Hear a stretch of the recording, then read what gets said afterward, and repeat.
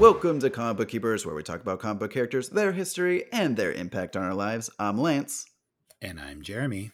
And today we are reminiscing once again on the event that was San Diego Comic-Con 2023, Jeremy. I'm still reeling from all the stuff we got to do.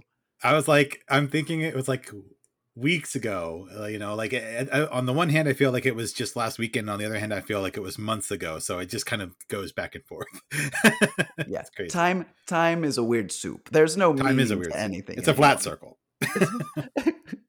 But today, specifically for this issue, we wanted to share the Roundtable interview that we discussed in our recap episode from San Diego Comic-Con a few episodes ago. If you haven't listened to that, please check it out. But Jeremy and I were able to sit in on a Roundtable panel with Robert Kirkman, with Daniel Warren Johnson, with Joshua Williamson, and Sean Mackiewicz. And we'll get into what you should know them from very soon. But this is a heavy hitter panel all about the Energon universe that is going on over at Skybound. It's probably one of the biggest things that's about to explode really in comics. It's a huge intellectual property that honestly, like if the exclusives from Comic-Con are any indication for the popularity this series is about to enjoy, I think that we're in for quite a renaissance for Transformers and in the comic format and perhaps beyond. So it's super exciting. I kind of want to jump back to when we were prepping really for San Diego Comic-Con, and we found out that there was going to be an Energon panel. So of course we put that on our list of things we wanted to do. But Jeremy, you got an email. You want to talk about what that email entailed? Yeah. I mean, it was more so, of course, being the editor-in-chief of the Geekly Grind, I try to get us into all the rooms that I can.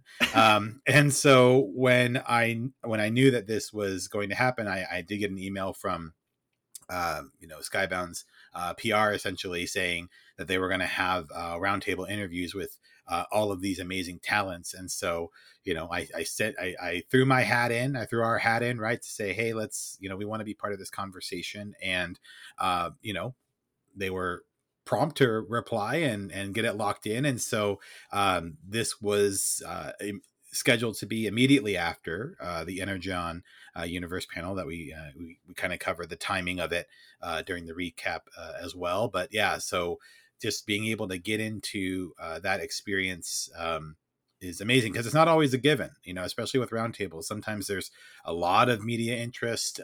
Sometimes there's just not enough seats at the table for everybody or tables. Sometimes the talent doesn't have time. They might only have time for one roundtable, and that's kind of what the case was here. So if we didn't make it to that very small roundtable, we wouldn't have been there. So it was really, really amazing. We were in a room with, so let's break this down. So Robert Kirkman, if you don't know the name immediately, the writer, creator of The Walking Dead, Invincible, and now currently going on in the Energon universe, Void Rivals. There was Daniel Warren Johnson, who is just coming off of an Eisner-winning series in Do a Powerbomb. You should absolutely also know him from Murder Falcon, as well as Wonder Woman Dead Earth, among a huge host of other titles. Beta Ray Bill. Yeah, you have to know them from Argon Star. Lisa and Brad would kill us if we didn't mention that. It's their favorite. That's true. Joshua Williamson, who you might know from Nailbiter, Dark Ride, and DC's Dark Crisis. He has a huge list of work. Too many to name here. And then rounding out the panel as well as the roundtable is Skybound Senior Vice President and Editor-in-Chief Sean Mackiewicz, whose job was basically to make sure nobody said anything they weren't supposed to say, and also make these little comments here and there about that's not a thing, or we don't have the rights to this particular thing. That fool was stressed out the whole time. He was like, we don't have rights to that. No, that's not right. No, we're not claiming this. it's a very high stress job working those things, keeping Robert Kirkman and Daniel Warren Johnson in line. I think Robert Kirkman was also very concerned about getting anything leaked out. It was more the concern with Joshua and Daniel saying That's anything. true. They were more excited about the properties. Yeah, that's true. Right. That's true. And you'll hear this in the audio we're about to play, but Joshua really couldn't say anything about his work because we do have the reveal that in Void Rivals, in the end of issue 1, Jetfire shows up and he flies away, and that leads directly into what we're getting with Daniel Warren Johnson's Transformers. And Mhm. Daniel Warren Johnson is writing and illustrating that series, which is going to be incredible. We got to get the ash can at San Diego Comic-Con, and no words, so we don't know any of the text or what they're saying, but the action is there. We got Optimus Prime doing power bombs, very fitting for Daniel coming off of do a power bomb. And then Transformers is going to directly lead into G.I. Joe. And because we haven't had the official release of Transformers, we don't really get to talk too much about G.I. Joe except for the base foundation. Yeah, exactly. So there's not really a lot to discuss when it comes to GI Joe just yet, because so much of it is still behind like a couple layers of narrative that needs to, like, those gates effectively need to be raised before we can start beginning to talk about Duke and Cobra Commander. So like it's just really that's why Josh was having to speak in very broad generalities, and it's kind of a bummer because, as you'll hear in the recording, Lisa asks a really great question, I thought, on basically, what makes a GI Joe a GI Joe, and Josh just can't get into it. I think he would really want to, but like you can't get into all those details. So I'm really looking forward to seeing what the property looks like when it arrives. After we play the audio, we'll get into why I am now excited about G.I. Joe, because G.I. Joe really has never been a franchise that I was that interested in. I'm a 90s kid, so G.I. Joe wasn't really in the limelight at that point. My dad had G.I. Joes, but could have cared less. But I am very excited about G.I. Joe within the Energon universe. But Jeremy, I think we should talk a little bit about what we have so far in the Energon universe. We have the first 2 issues of Void Rivals already out. Issue 3 is coming out, I think, the week, or is it the Wednesday that this episode drops? So this Wednesday?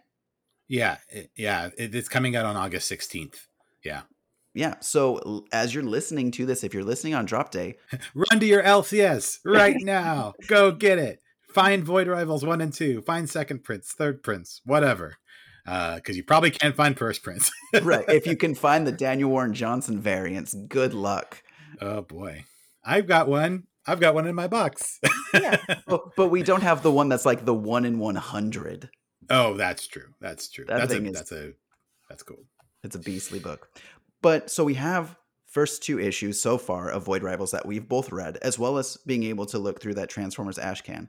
So the premise behind Void Rivals is that there are these 2 warring factions in space, and they are trying to allocate resources. They've been told that the other faction is horrible and is completely the opposite of who they are as people. They believe in completely different things.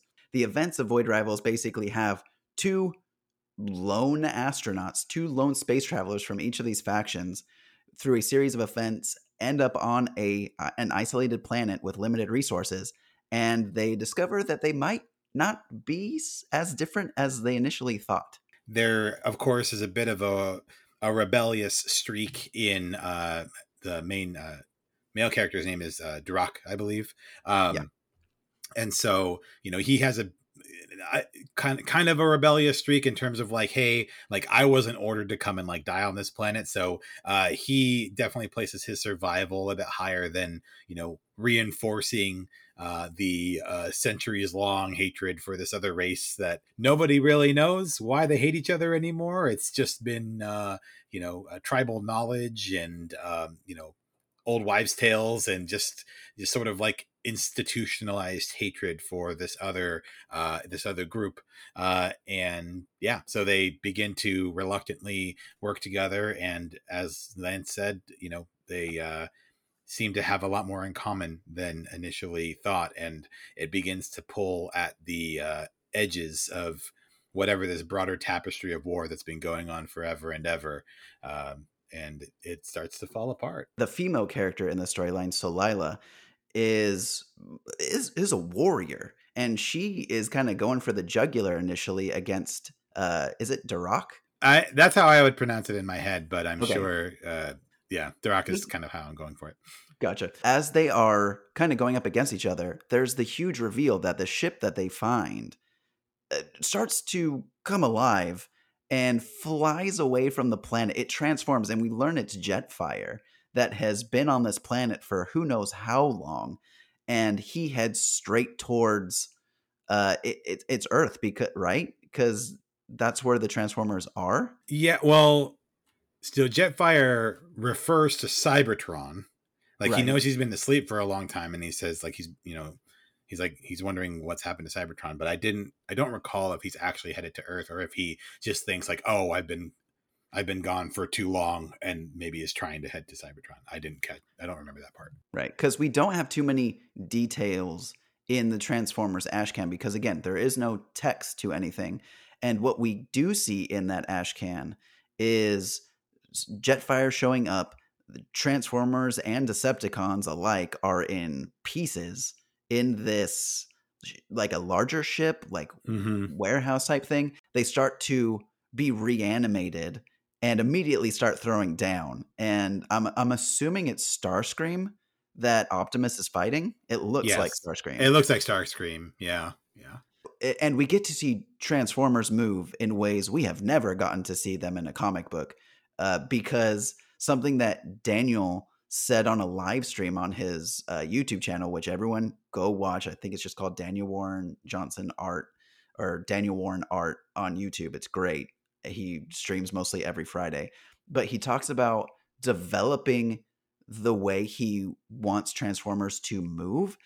And it includes him looking back at Galaxy Quest, that movie with Tim Allen and Sigourney Weaver and Alan Rickman and everything. But it's that rock monster that they face, and he uses that as the foundation of how limbs should be moving with a Transformer, which is hilarious. That's awesome. That's really Yeah. cool. Yeah, he did speak quite a bit about not necessarily in the panel, but just in general, like in those streams that he does, which again I would definitely also encourage you to check out. I think they're called D-Dubs, like Friday with D-Dubs or something like that. Yes.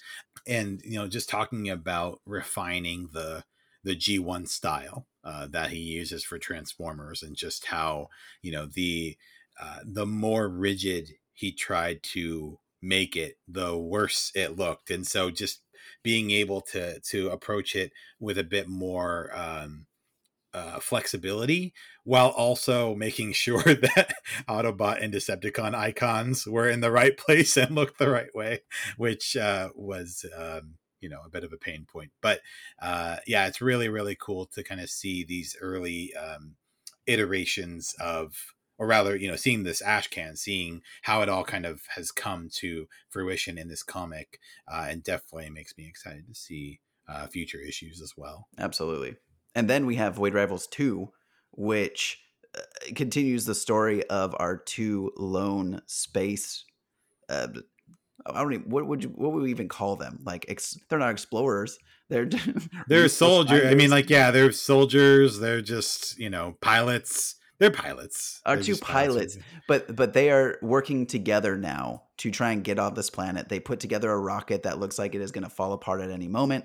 They are able to get out into space, and the issue ends with a character finding them. And I will not say what character that is, because it also applies to lore from one of these other properties that are a part of this universe.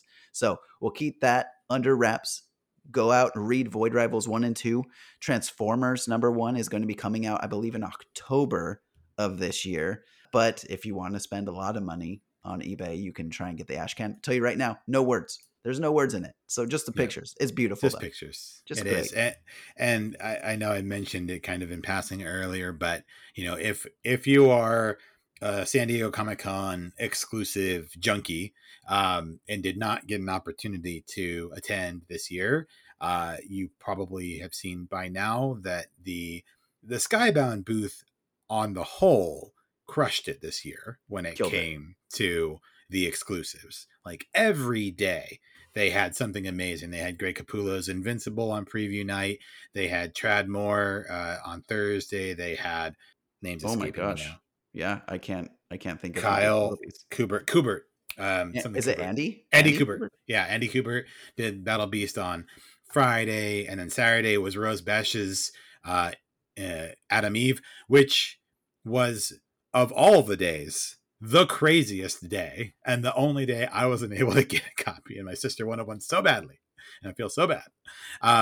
And then Sunday, Valentina, I think it was like Francisca Valentina, did a Adam Eve cover as well. So all those days, super popular, but obviously the crown jewel of the weekend was the Transformers and Void Rival pairing, both Daniel Warren Johnson covers.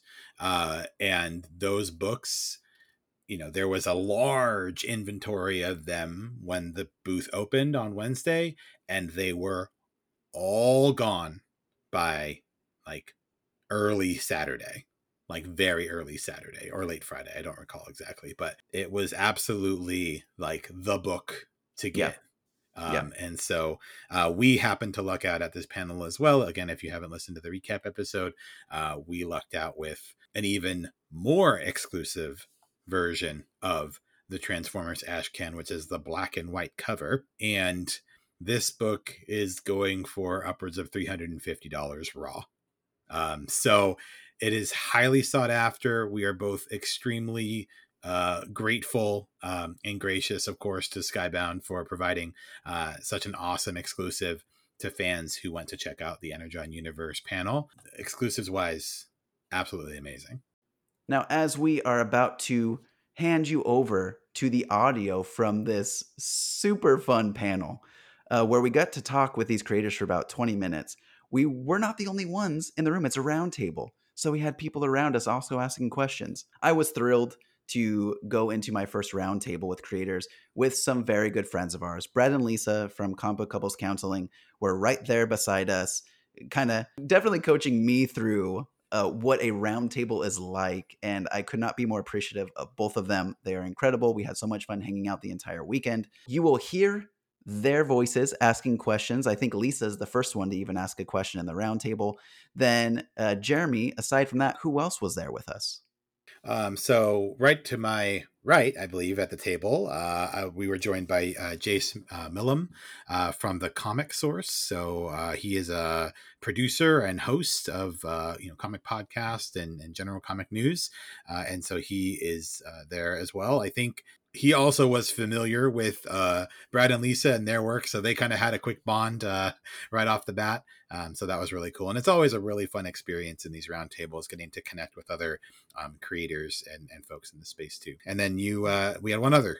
Rounding out the round table is Hip Hop Gamer. So at Hip Hop Gamer on Twitter, on social, or I guess I'm not calling it X.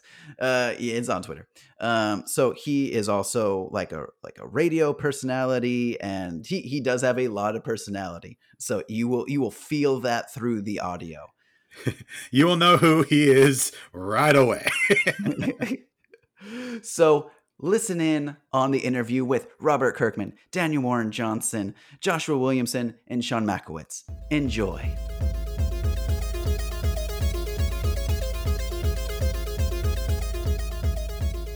Hi, good to see you. Good to see you, everybody. Good to see you. So are we diving in? Are we starting? Go. You guys dive in, go. Yeah. I love how we start with Jetfire with the Transformers, because the nature of Jetfire being a scientist, and I think one of the things that's so enticing and so beautiful about the Transformers is that mutual curiosity of we are curious about the Transformers, but they're also curious, the Autobots are also curious about us. So I would love for you to talk about that a little bit, about that inspiration of starting with a scientist specifically. Yeah, I mean, I think that kind of it was about showing the passage of time. Harkening back to a peaceful time of Cybertron, giving a little bit more of a hint of the mythology, the deep mythology that enriches all these characters, and I don't know. I mean, I think Daniel's definitely handling a lot of stuff where we're going to see the Transformers, exploring Earth, learning about Earth. We talked about that at the panel, which was really cool.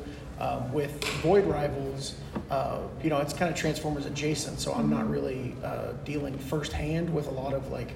I don't want to spoil too much stuff. It'll be a very long time before the Void Rivals characters reach Earth, right? If they ever do, right? So yeah.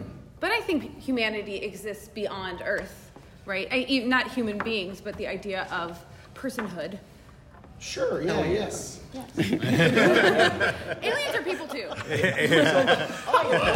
So Hashtag. So, question for both of y'all real quick, right? So, from a gaming standpoint, we already see the success that y'all have with the Walking Dead, Telltale series, all types of things like that. Could you ever see yourselves doing a zombie version of the Transformers world? What would a zombie Optimus Prime be like creatively? So I want to get that from you, and from you, what I want to. It's a drawing. Yeah. That's deceased. We're doing some deceased stuff here. I know, right? And from you, also from a gaming standpoint, artistically, how would you like bring something like that to life? So I'll let you take that first. Sure. Look, I think that one of the cool things about the Transformers is that they are aliens, and I think that their physiology definitely works differently than humans do. I don't even know if it's technically physiology because they're mechanical. When you ask questions like that, I just feel like an idiot. I'm showing how dumb I am all the time, and I just hate that. But I guess what I'm trying to get at is like the idea of zombie Transformers is kind of interesting because they don't really have life cycles like humans. They can die and they can be, in a sense, repaired in a certain way. And so that's actually something that would be kind of a neat thing to explore. So there's not a finality to a zombie story if you were to apply it to the Cybertronians. Makes me think of Return of Optimus Prime Part 1 and 2. Yeah. I mean, so, the red. Yes. It's kind of zombie-ish, but not the same visuals, obviously. Sorry. Yeah. No, you're talking too. Yeah. But game-wise, getting into that vibe. I mean, do you remember there was a Transformers video game with the G1 character? I think it was for Xbox. Yes. I'd probably do that. Oh, word? All right, cool. I didn't say it's exclusive, nothing like that, but I would love to see it because we have no rights to do anything. Sean has to jump in here, right? We have to clarify this real quick on the interview. No tweets. I know, right? Right. No exclusives. Yeah, right. Well, Robert, when I read Void Rivals 1, even on the preview, I got this real vibe, and you mentioned in the panel about these races that have been at war so long, they kind of don't even know each other anymore. They're learning things. I got a real Enemy Mine vibe. I don't know if you remember that movie. Was that at all in your mind, like pulling on an emotional movie like that based in science fiction? Science fiction is such a great tapestry to tell any number of stories. Yeah, I mean, I watched the movie at a very early age, and it was just like a real fantastic example of what science fiction stories can do, because there was such a heart to that story and so much emotion to it, even though it was this cool sci-fi thing. And as a kid, my only experience with science fiction was literally Star Wars at that point, and so to see what they were able to accomplish in that movie was really cool. So Enemy Mine was definitely an inspiration and the starting point of Void Rivals, possibly a more obvious inspiration than I thought it was, because people do bring up Enemy Mine quite a bit, and I'm like, yeah, I mean, I thought I was putting a new shade on it. I don't know, I should have tried harder, I don't know. But it was definitely an inspiration. But as a starting point, I think that as you see the story progress issue after issue, it's going to be vastly different than anything that was set up or established in that movie. I had a question for Sean, actually. So when it came to actually Robert and Sean, when it came to the property came up, and you were mentioning in the panel that you had to kind of turn it around really quickly. I guess ultimately, He's always complaining about it. What do you think it was about Skybound's pitch that ultimately had Hasbro sign? I mean, that's a big swing to go for. It was my art. But yeah, I'm just curious, what did that look like, and ultimately, why do you think Hasbro went for it? Some of this got publicized because Dan's art reps actually sold some of the pitch art that he used, but it was Robert's idea to solicit original art from the best creators we work with to illustrate the story beats. So it's like Lorenzo actually did the proto Void Rivals piece. Yeah. And then Lorenzo, the better artist than Daniel. Robert, right? I'm not. I love you, Daniel. I'm just repeating what he said. Lorenzo also did an amazing Transformers piece. he did a Transformers Make sure we use piece, it as a cover. and we got David Finch to do an undisclosed piece. We got Carter Randolph to do an undisclosed piece, and Daniel did a piece. And that was just for the Energon Universe stuff. Like, we also pitched other product lines that hopefully we'll do in the future. But I think it was matching the story with the visuals really helped communicate that. There's also this is all, here are the financial projections. This is how we think we could sell. Because that's obviously important if they're going to move on from a longtime partner.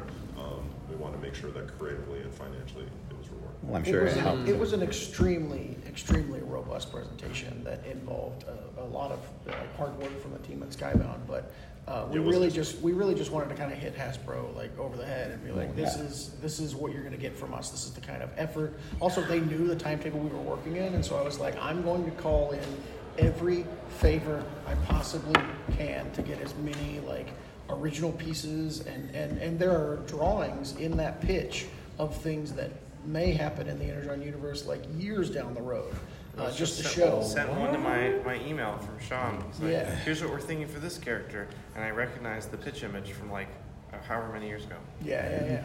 Wow, that's crazy how far out. We wanted to say, hey, we got plans. These are the story beats we're going to Well, you don't want to run out of narrative fuel 18 months in, right? They want to know it's a long-standing But even then, if I partnership. look at it now, there's books that we pitched that we're like, oh, we're not even going to use that character for a while. So it's even originally Void Rivals was a one-shot, an oversized one-shot, and then I think Robert got into the world and was like, I want to be a miniseries.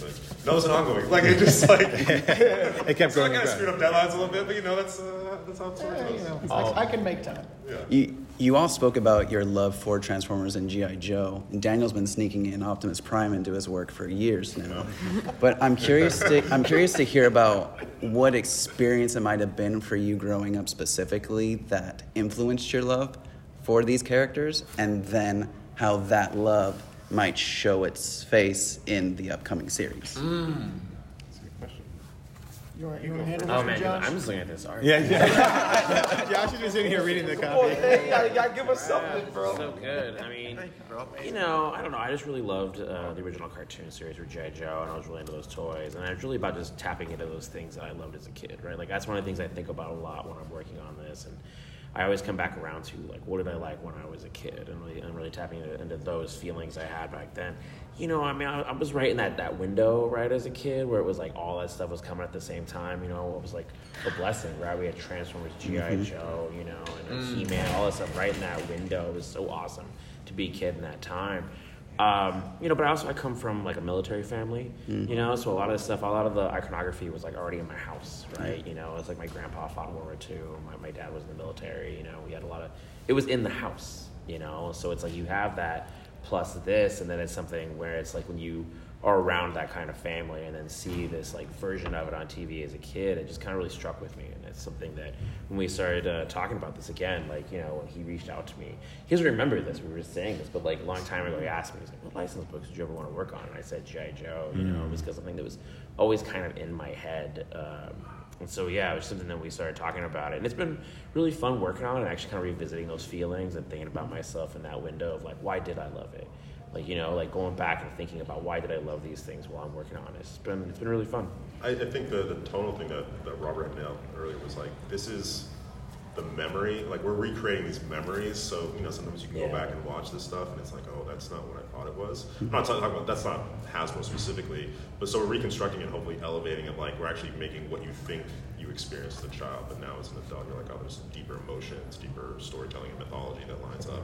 Just what Robert did with Walking Dead was sort of his memories of watching the Romero movies and transplanting it to contemporary storytelling. So. One of my favorite. Robert to give you back pay because really you were working on G.I. Joe. Oh as a yeah, kid for a long time. There's no contract for that. One of my favorite things that you said during the panel is, you look back at those properties and it really was all about the heart, and you called out Larry Hama and the incredible work that he did. And then, Dan is talking about, Autobots not leaving tread on Earth, and you're exploring something deeper than I think that we've seen from these properties, these licenses in the movies and other comic book publishers, and that's what's so exciting to me. Can you drill down a little bit into exploring the heart of these properties? Well, I think, I'll just say, like, I was 8 years old when Transformers the movie came out. And so to go into a movie theater, loving a cartoon series, knowing all these characters, and seeing the tragedy of watching these characters' demise on screen in a theater, it was a amazing experience as an 8-year-old. And so you just have to recognize the depth of these characters. I see that. Yeah, It might be. I hope not. That's why you got to have a bottle of water on you. He's recorded. We're good. Yeah, We're set. we've got him covered. This is going to be real awkward for people later on. When you're listening. Geekly Grind's pretty good, though. About their first experience with oh shit, this is that. Yeah. That's a generation of kids that was in that theater. I remember that being there, and it blew my mind. That is the first time I think I ever experienced something like that. First time I cried in a movie theater, for sure. Oh, My dad still makes fun of me for it. Wow. That's special, though. That's special. You were too old for Sesame Street Follow That Bird, which was the most emotionally... Kids were bawling after that movie. It was the loveliest... Yeah, that movie's messed up. I think for me, obviously childhood again. I mean, it cannot be escaped when talking about these characters and these properties. But there's just something special about seeing the cartoon for me. In the early 90s, I was watching the reruns. I was born too late to see them on TV when they're actually coming out. Stop bragging. He's like, all these other guys are too old, but me, I'm the young one here. Yeah. But watching the reruns and being, I don't know whether I'm trying to put my finger on what it was that got me so into the Transformers, looking at this TV screen, because I've tried to rewatch the show. I mean, it's fine, but it's not amazing. Wrong. Hold on, it's just incorrect. For I guess kind of as an adult and a storyteller looking back, I was struggling to pull out the meaning from these TV shows, as an adult. But I remember the feeling I had when I was a kid, and I was like, this was life changing, and I don't know, there's something special there, something magical, and so it's almost kind of a exploration. I mean, this is artsy-fartsy, but it feels a little bit like an exploration of self to work on the book. And I wish I could answer your question better, but I'm in the middle of the journey. Yeah. I loved what... Oh, you go ahead. Well, I was going to say, one of the things that's been difficult with this, and I was telling her in the evening, it's because of so much that happens in Duke and Cobra, Commander spins out of Transformers. I actually can't talk about a lot of stuff. Correct. Right? I can't talk about a lot of stuff without spoiling things in Transformers, but I promise you, I really went into a lot of the heads of both of those characters and started really thinking about, and I put a lot of thought into it. I'll just put it like that. I really went into the psychology of those characters and started building out from there. But I can't say too much without ruining all this stuff. Just give it a couple of months. I like the idea of starting at the beginning of G.I. Joe and with Duke having a crisis of faith, because it's at the beginnings of things where we have to find our principles and what we are trying to create. And I think especially updating the G.I. Joes for the current climate, what principles are essential to make a G.I. Joe, and where do you feel like there's a little bit room for a little bit more growth or exploration? And then also with the Autobots coming to Earth. She's coming at me with the real question. She doesn't mess around. No, I know. Let's not talk to them before. They've got me a couple of times, and I'm like, all right, let's do this. With the Autobots coming to Earth, they already have their own set of principles where they have to fold in this whole other way of life. Yeah, that's true. Yeah. We see that. Who's our new writer? I was just thinking. Go for it. Because Rise of the Beast. I was thinking because it's Rise of the Beast. I love him. I want to hear Josh's response. Yeah, I want to hear It is hard to talk about this because Duke really is going through a crisis of faith, and he's all right. So Cobra Commander and Duke, they both believe in certain things. And those things get extremely tested throughout this, and it is a journey about both of them going through that test. That's the most I can say. There you go. Yeah. Oh, I was gonna say something real quick. So it's the 50th anniversary of hip hop, right? So I want to ask y'all, with the cross between Transformers and G.I. Joe, what rap group would Transformers be? What rap group would G.I. Joe be if they battled each other, and who would win? Oh my God, I gotta think about it. I think Mackiewicz is going to give the best answer to this. Yeah, let's say the Transformers, specifically the Autobots, are Boogie Down Productions. Oh, what? G.I. Joe is the Juice Crew. Oh my God! I'm not gonna break down who's who. I gotta think more about that. But we're gonna go back to very early. Wow. Yeah. Well, if you say Boogie Down Productions, that's supposed to be Transformers. My opinion, I think Boogie Down to get that. Like KRS-One. I mean, come on, man. My wife's from Queens. I lived in Queens for a while, but BDP. KRS-One in Optimus Prime, he's got a little bit more of an attitude, but he's a teacher. He's a teacher. Oh my God. Yo, that was an epic answer, bro. You should draw that and make it come alive. Guys, we have time for one more question. One more question. One more question. Well, I wanted to ask you, Josh, and what did I do? maybe Robert can chime in as well. Starting, from the beginning with G.I. Joe and starting with the two central characters, one of the things that really makes G.I. Joe work, though, is the interactions between the characters. So how much of a challenge is it that you don't get to have a larger cast early on? It wasn't really that much of a challenge. I mean, dude, it's a big cast no matter what. I mean, both groups are huge. Right. Like, both groups are huge, dude. I mean, and I don't know, I can't spoil too much. Both groups are huge, Josh, dude. It's so tough. I know what you're dealing with. It's both rough. Both groups are huge groups, and like I said, I think with I'll say this about Cobra Commander and about Cobra. Like, you always love watching those characters interact with each other. And I said this in the panel with that group over there. It's like, we're going to show how that group came together. So, we'll get there. We'll get there. It's crazy because Void Rivals leads to Transformers, Transformers leads to G.I. Joe, and it's not until Duke #1 and Cobra Commander #1 are actually in stores and read by people that you can talk about. Yeah, no, I can really so much because the starting really points are really a big deal. Like what's going on in the Duke story, where the Cobra Commander starts, where the opening scenes of Cobra Commander I think are really going to blow people away. The angle that we're choosing, the way we're doing these things, it's going to be very unique and it's just difficult that we literally can't say. But you're going to see how they're more interconnected as we go. Like they're very connected. We can't say that Blowtorch is the focus of Duke. But you can't say that the meat of the story is still in the interactions between those characters. But we'll get there. I mean, that's one thing I said on the panel, right? Like, one of the most difficult things for me through this whole process has been patience. And that's what we have to kind of ask with this. You're going to have to be patient. But we'll get there. But it is about showing these things. And then we will get to those moments. And then you might be surprised. You might be surprised when some interactions happen. It might surprise you. You will. That's right. That's what I can say. Okay. It might surprise you when some of these interactions take place. I'm so excited. Right? The most difficult thing I've had to do is learn how to draw the freaking Autobot logo right.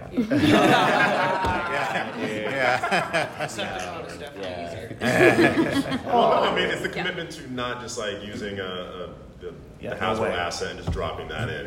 That's drawing it every time. It's like whenever you see a street sign get letter by letter, it's usually just it doesn't look like textured or all that. So he's I'm getting there. I was in Chicago and I visited him and he's like, I'm gonna get this right. He's like, oh shit. There's sounds again. He's like, I don't get the focus, man. I don't get the focus tonight. I'm sorry. And it still looked good. It's better than anything I've ever seen. The trick is drawing the logos in perspective. Yeah. Wow. From far away, close up. You're earning that Eisner, Daniel. Thank you. Yeah. Anybody got any other questions real quick that we can slip in? We talked about hip-hop side of things. What music is playing in your head, Daniel, now when you're doing art? Oh my God, it's so obvious, but that 86 soundtrack, it's incredible. From the original cartoon movie, Stan Bush, obviously, and then also Vince DiCola has probably it's on my top soundtracks of all time. His electronic music it's special and it really holds up. And I think I might need to make a heavy metal cover of one of them. Yes. Oh, that would be fuck. That doesn't. That'd be cool. That'd be good. Probably not your style, but there was a limited vinyl release of the original score from the 80s cartoon. Oh, I bought it. it. In the movie? I listen to that thing all the time. It's the greatest. I think. That's Guys, we actually have to pull Daniel because you have to go down to the booth. No. Thank you. Thank you so much. This is Thank fantastic. y'all. So Daniel, my dude, God bless you, man. Thank you, everyone. Always. Thank you, man. Okay. That's crazy. Jeremy, that was probably one of the coolest con experiences I've ever had. And we've had some cool ones. You were in an elevator with Stan Sakai. I had a 5-minute long stroll just conversating with Stan Sakai at WonderCon. I mean, it's been in the last 6 months. You've had a lot of really cool comic experiences, Lance. Yeah, I do not take for granted all of the things that I've been able to do recently, and it's because honestly because of you, Jeremy, because of the Geekly Grind that I've been able to do all this stuff. So thank you. Of course. And thank you, for introducing me to comics. Yeah. I don't know if my wife would thank you, but I thank you. So I am grateful. I am very happy about where my life is. Your bank account is not happy with me for where your life is. yeah, exactly. And I blame you. No. Yeah. Sure. But it was really an awesome experience for sure. I've been in my share of roundtables in the past and definitely appreciated the caliber of the talent here.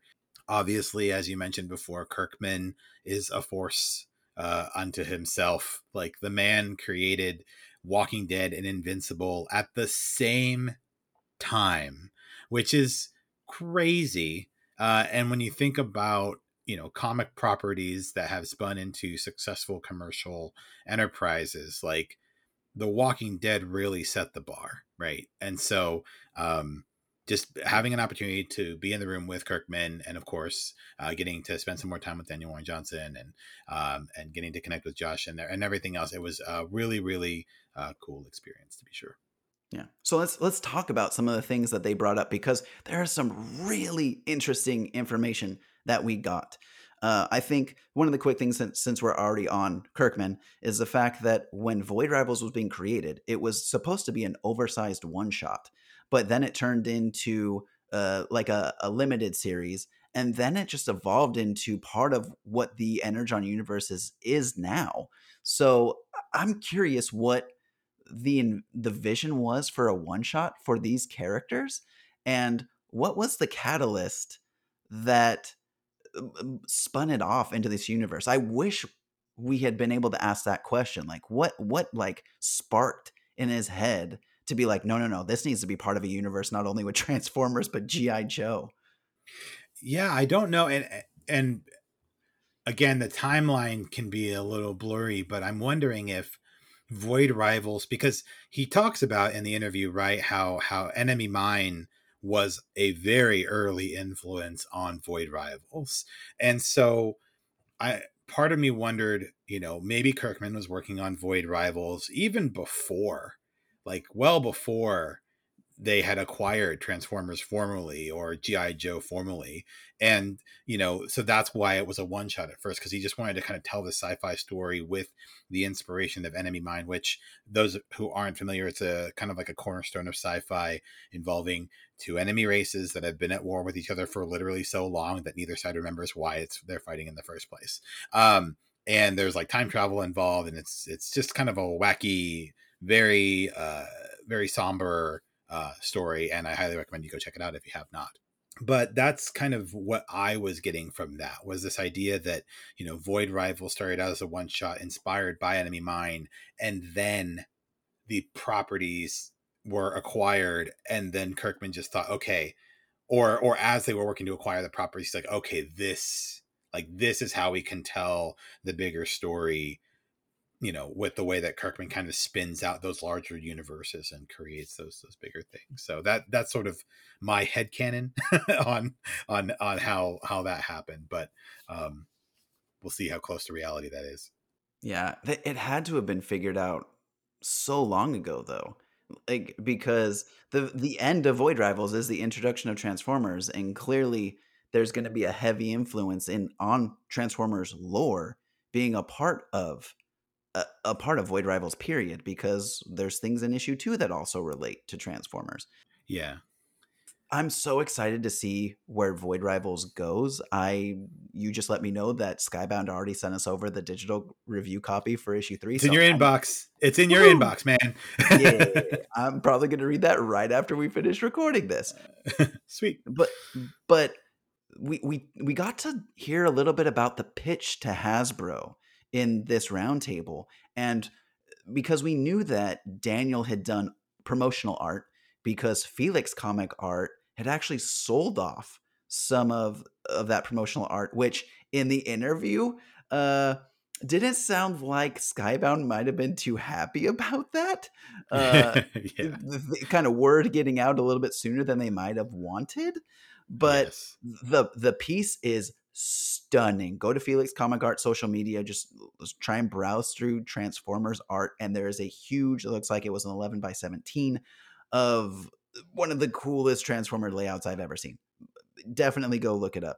But we learned that it wasn't just Daniel doing art for this pitch, but a host of other creators. We heard the names of David Finch and Kari Randolph that were a part of the pitch as well. And I feel like there were quite a few other names that they mentioned, and probably a lot of names they didn't want to mention for potential future work on these other properties.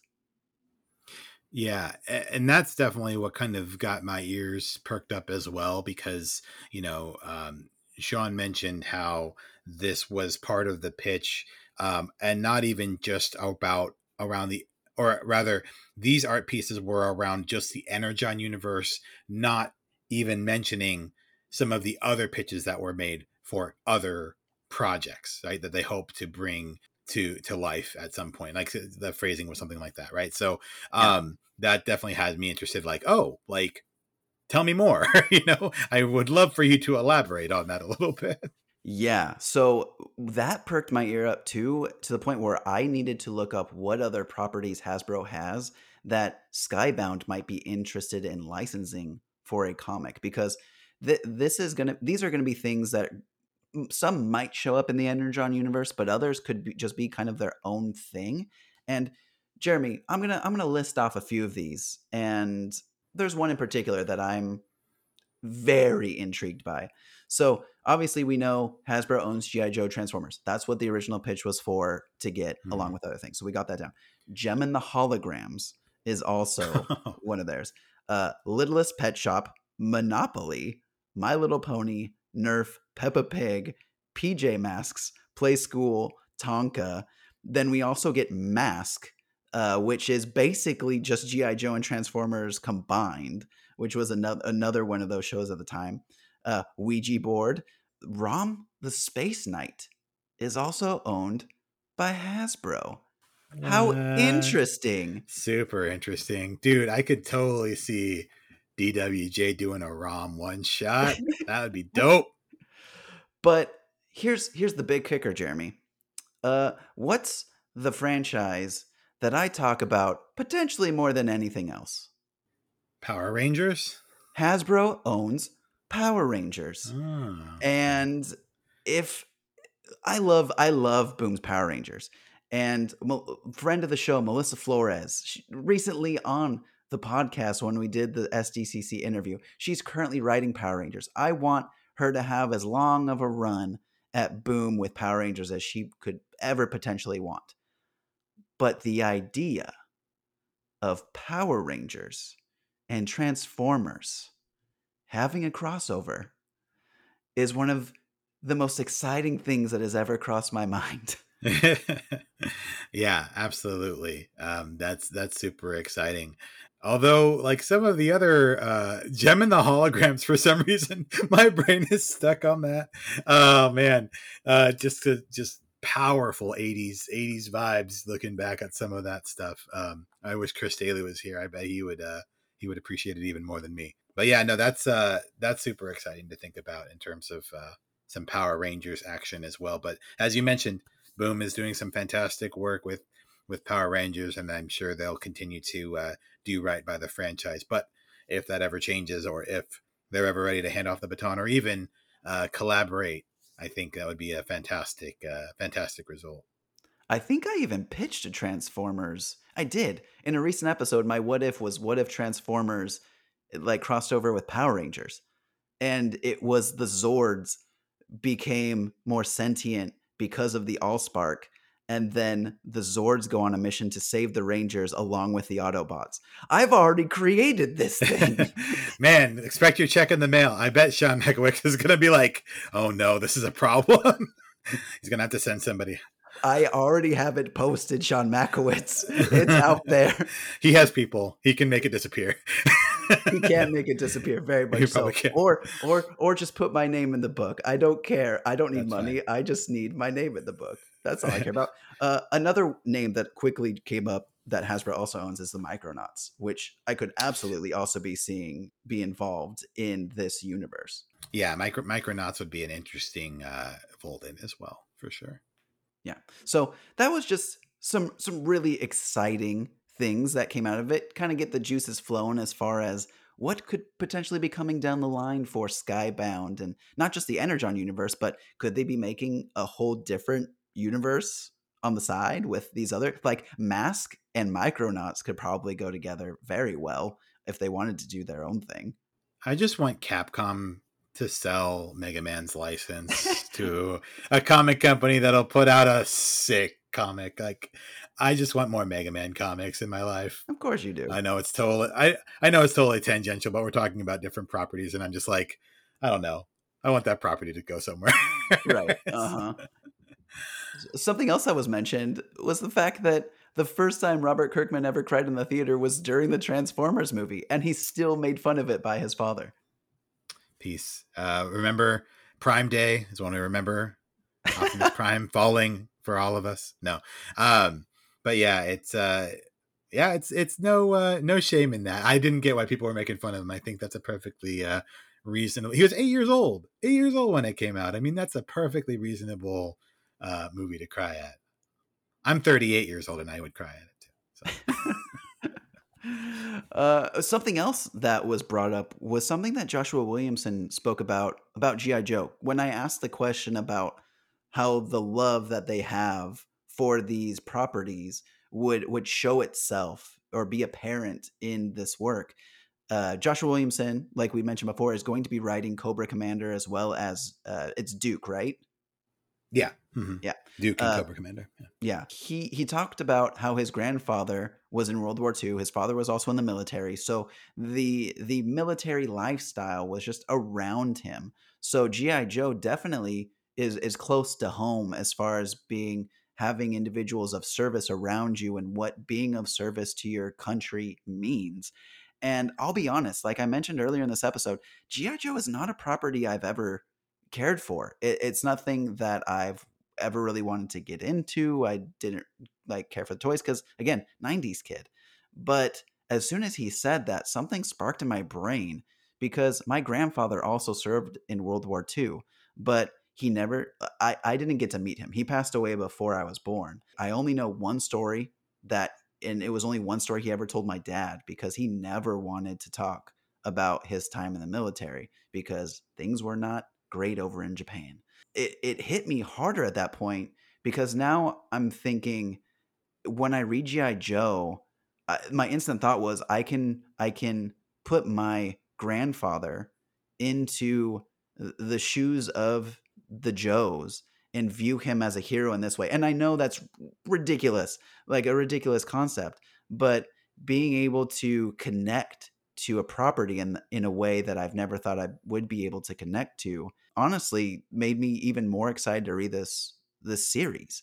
I think that's an excellent call out. And honestly, this was something that I'm hoping Lisa can follow up with in a future episode of Comic Book Couples Counseling, maybe.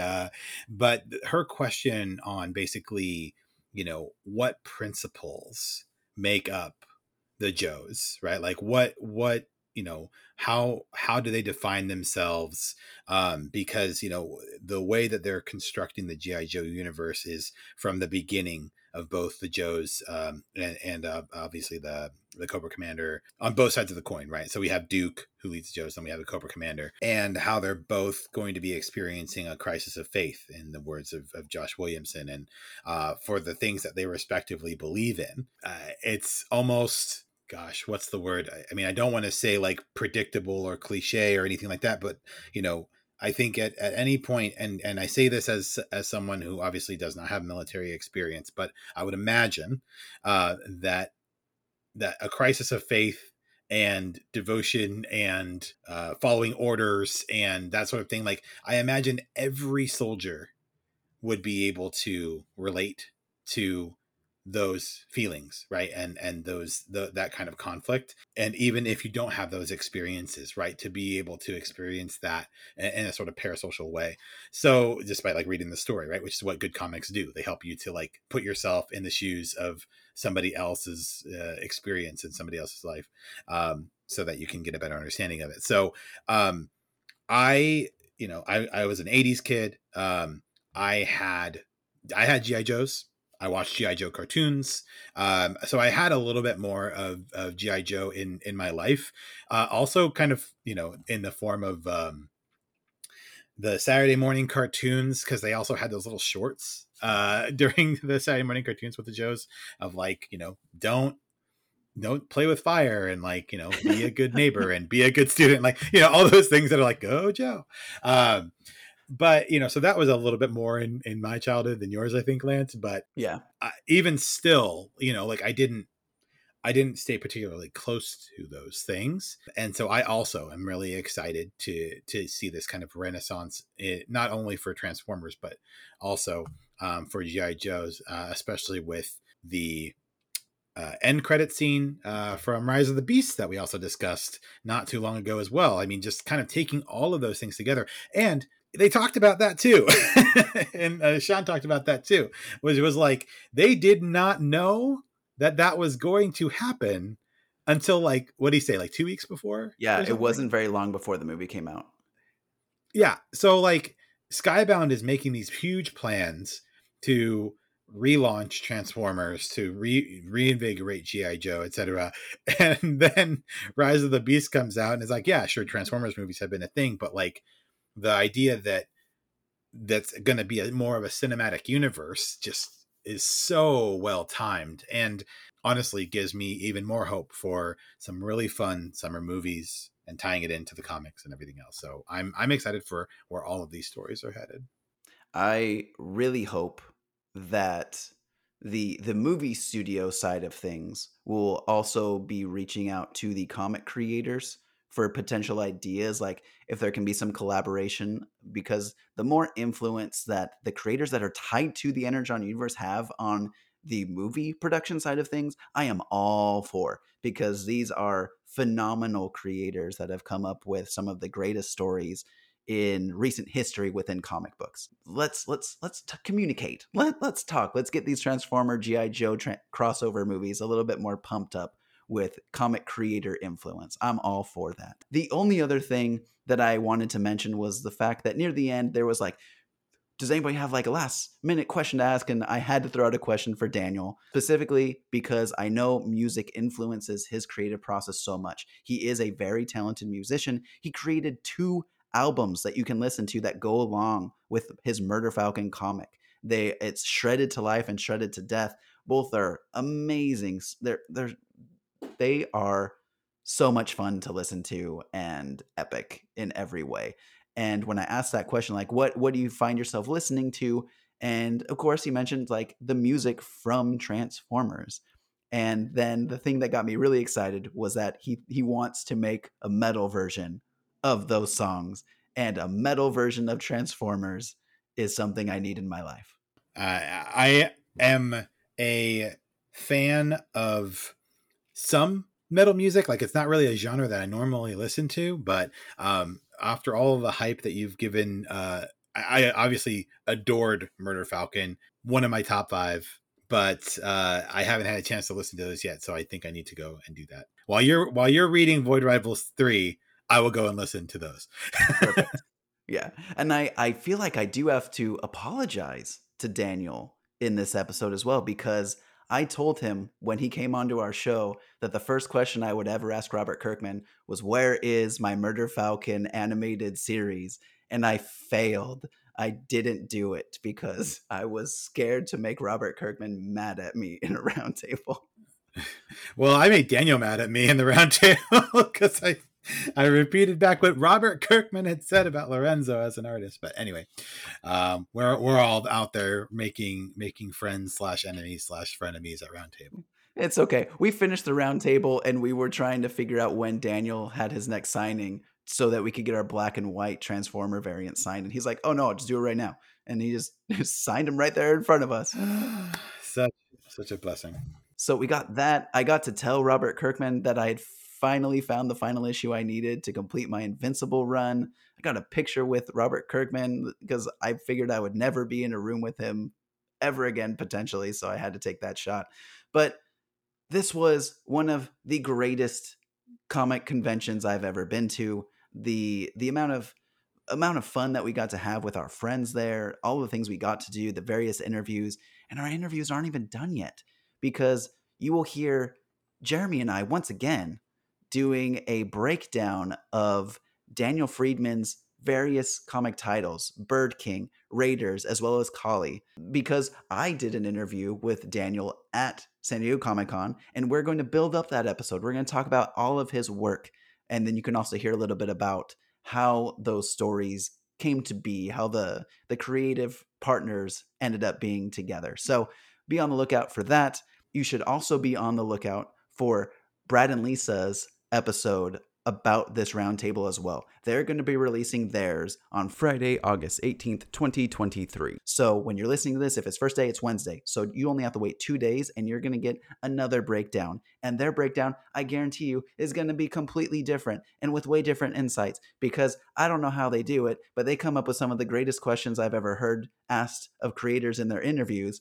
And I'm interested to hear what they took from this interview as well. Yeah, absolutely. Always a pleasure to spend time with Brad and Lisa. Brad and Lisa, if y'all are listening to this, we love you guys. Had a great time at Comic-Con hanging out, and absolutely asking some great questions. I cannot wait to hear y'all unpack more of that, and hopefully bring on this immensely talented crew. Yeah. Who knows? Maybe some other people might be showing up on our podcast. We'll put it out in the universe. Let's put it out in the Energon universe that maybe we get a few creators on our show as well. I mean, Daniel's been here before. Maybe we can get Joshua Williamson. I doubt we can get Kirkman because he's super busy. Kirkman, come on down. 10 minutes. Woo! Just 10 minutes of your time. I completed Invincible. That gets me an automatic. It gets you 10 minutes. Well, you used it all up at the roundtable. I owe him 10 minutes because we did the 20-minute roundtable. I'm in debt right now. You're in debt with him. Yes, you are indentured servitude. That's rough. Oh, not looking forward to that. All right. Well, it's time to close the book on this issue of the San Diego Comic-Con Energon Universe Roundtable. So until next time, this is Lance. And Jeremy.